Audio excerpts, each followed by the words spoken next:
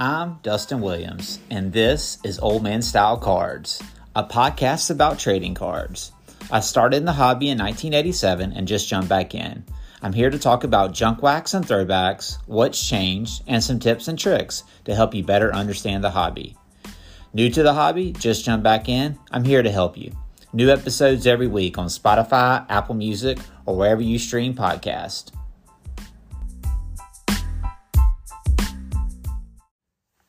Hey, this is Dustin, and you're listening to now episode 9, or could be episode 8, part 2 of the Old Man Style Cards podcast.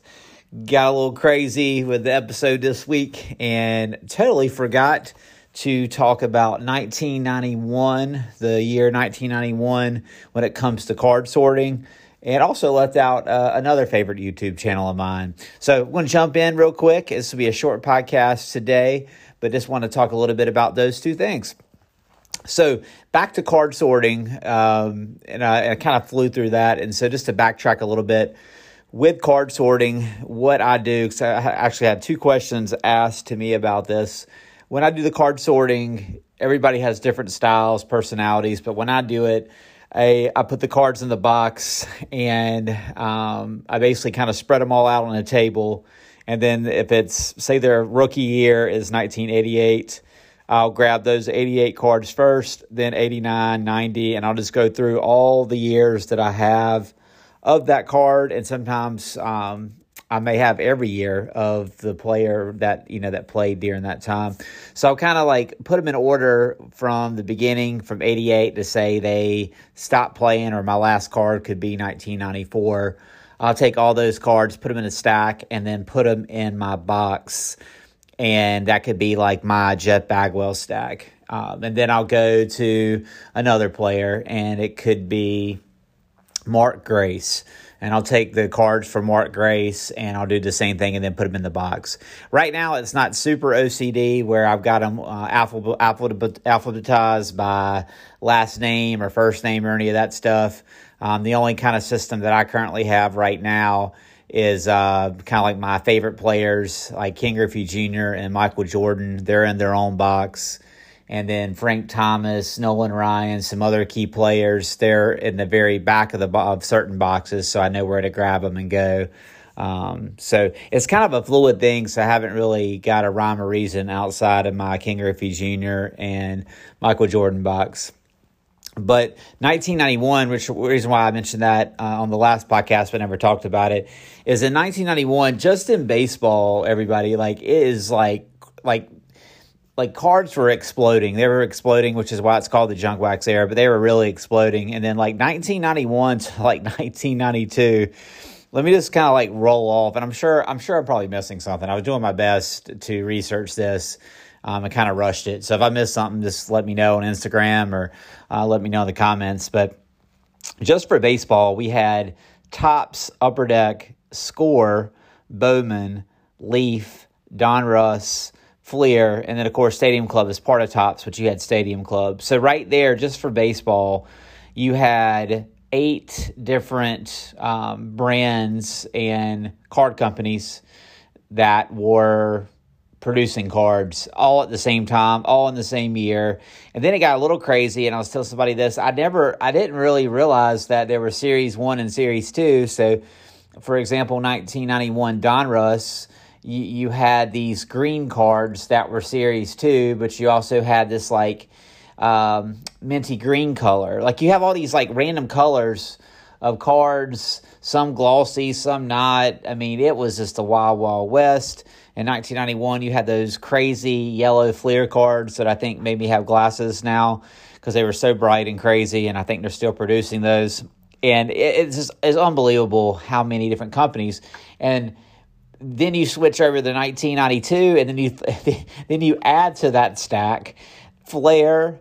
I love some Flair, you guys. Flair Ultra, Pinnacle, and then you had Upper Deck Collector's Choice. So right after 1991, even more companies and more cards were dropping in, and this is just in one sport. And so that's where it gets a little overwhelming as I collect all these wax boxes, because just in baseball, I just reeled off a ton to you, and that's just one year. But, as the years went on and cards were booming, these companies are like, hey, I want my money. And they started making more cards. And you can't blame them because people were buying cards left and right back in the early 90s. And they were selling. And then you had like all kinds of different, levels of cards. You had the Flair cards I mentioned that were like maybe triple the thickness of a 1991 Flair card. And they had gloss to them. And they were super quality cards. Flair Ultra, they were shiny, they smelled good, they had awesome like colors on them, and like they put like 1992 tops to sleep if you put those cards beside each other, even though some of the pictures are really cool in the tops cards. The Flair Ultra, it was just bringing another level of excitement to the hobby.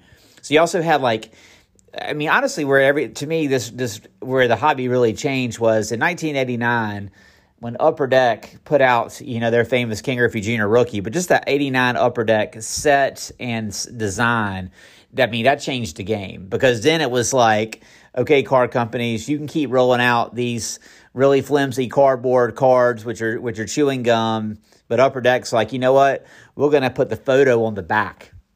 Boom. Mind-blowing explosion. The hobby's taken off because all of a sudden people are like, man, like Upper Deck's got, like the photos on the back, and then they got holograms on the card, and then the colors are popping, and like it exploded, because then people are like, man, like we got to take it to the next level. And that really put the pressure a little bit there on Topps and Fleer and even Score.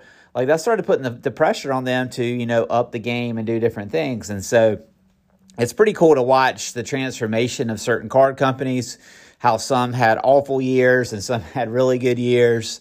1988 Donruss, the cards are just super awful. Then 1989, pretty cool cards. They did a step up, and then you get a 1990 Donruss, the red ones. Ugh. It's pretty crazy to watch. And if you love the junk wax like I do, you just when you dive into how many different ones there are, it's pretty crazy, which makes the card sorting crazy because you got all these different varieties of cards, and you're trying to organize them by year.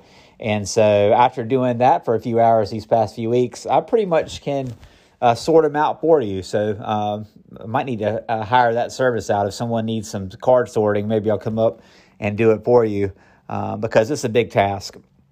But again, cards were changing. You got Flair Ultra, then Pinnacle, which is basically with Score, but Pinnacle, had really cool glossy cards and had that out there. And then you had Upper Deck Collector's Choice, and they had some cool inserts. And then you started seeing like gold signatures and silver signatures, and like that term insert that's blown up now in the current hobby. You started seeing that in basketball, and you started seeing that in other sports where they had like these really cool inserts, and like the famous Scoring Kings insert from the 1993-94 Fleer Ultra.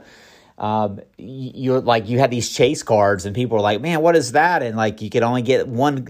You had a chance of getting one Scoring King once a box, but there's 18 different Scoring Kings, and so the chance of pulling a Jordan Scoring Kings out of a Fleer Ultra box is really tough. And so that started really changing how a card is rare and how hard it is to get, and just the progression of that's crazy. And so that's what I want to mention on the last episode, is just the explosion of the different companies, and then it kind of tailored out a little bit there after probably I would say maybe 1995, 96, it kind of slowed down a little bit, and you had less card brands out there and less variety. But then the inserts and the card values kind of picked up as the years went on. And then as you get into 2023, all the different parallels into 8 different colors and the craziness and chaos of that. So just a fun thing I wanted to share with you, because, if you're listening to this podcast, I'm sure you love cards like I do. It's pretty fun to look back at all the different companies and look at the history of that. And so, just next time you're going through your cards, just look at that progression of certain cards and the styles and all of those different things that were out there. Also, what I left off on the last podcast is I meant to mention I would put in my top YouTube channels. Also, Sports Card Dad. Follow him on YouTube. His name's actually Dustin, and I believe he's in North Carolina too. So pretty funny, and I think we're the same age, which is all kind of crazy. But yeah, he's got a great YouTube channel called The Sports Card Dad. He actually just dropped a pretty cool video about being addicted to the hobby and put out some honesty out there. But he's got a good channel, keeps it real, talks about different things in the hobby. And yeah, he's got a lot of good stuff that he puts out there, and solid channel, and been watching his stuff for a little bit now. So yeah, you'll go check him out. And that is Sports Card Dad on YouTube, and give that a subscribe as well. So, yeah, just wanted to jump back here, do a quick podcast today and let you know about 1991, 92, that card type stuff, and then also the YouTube channel I left out. All right, you guys have a great rest of your day, and don't forget, card show, if you're in the North Carolina area, card show in Raleigh at the Car Scott Building at the State Fairgrounds on Saturday, Sunday. That'll be cards, toys, Matchbox cars, but it should be a pretty good show, and that's done by Inside Pitch Promotions, and I'll be out there from about 9 to 12 on Saturday. All right, you guys take care.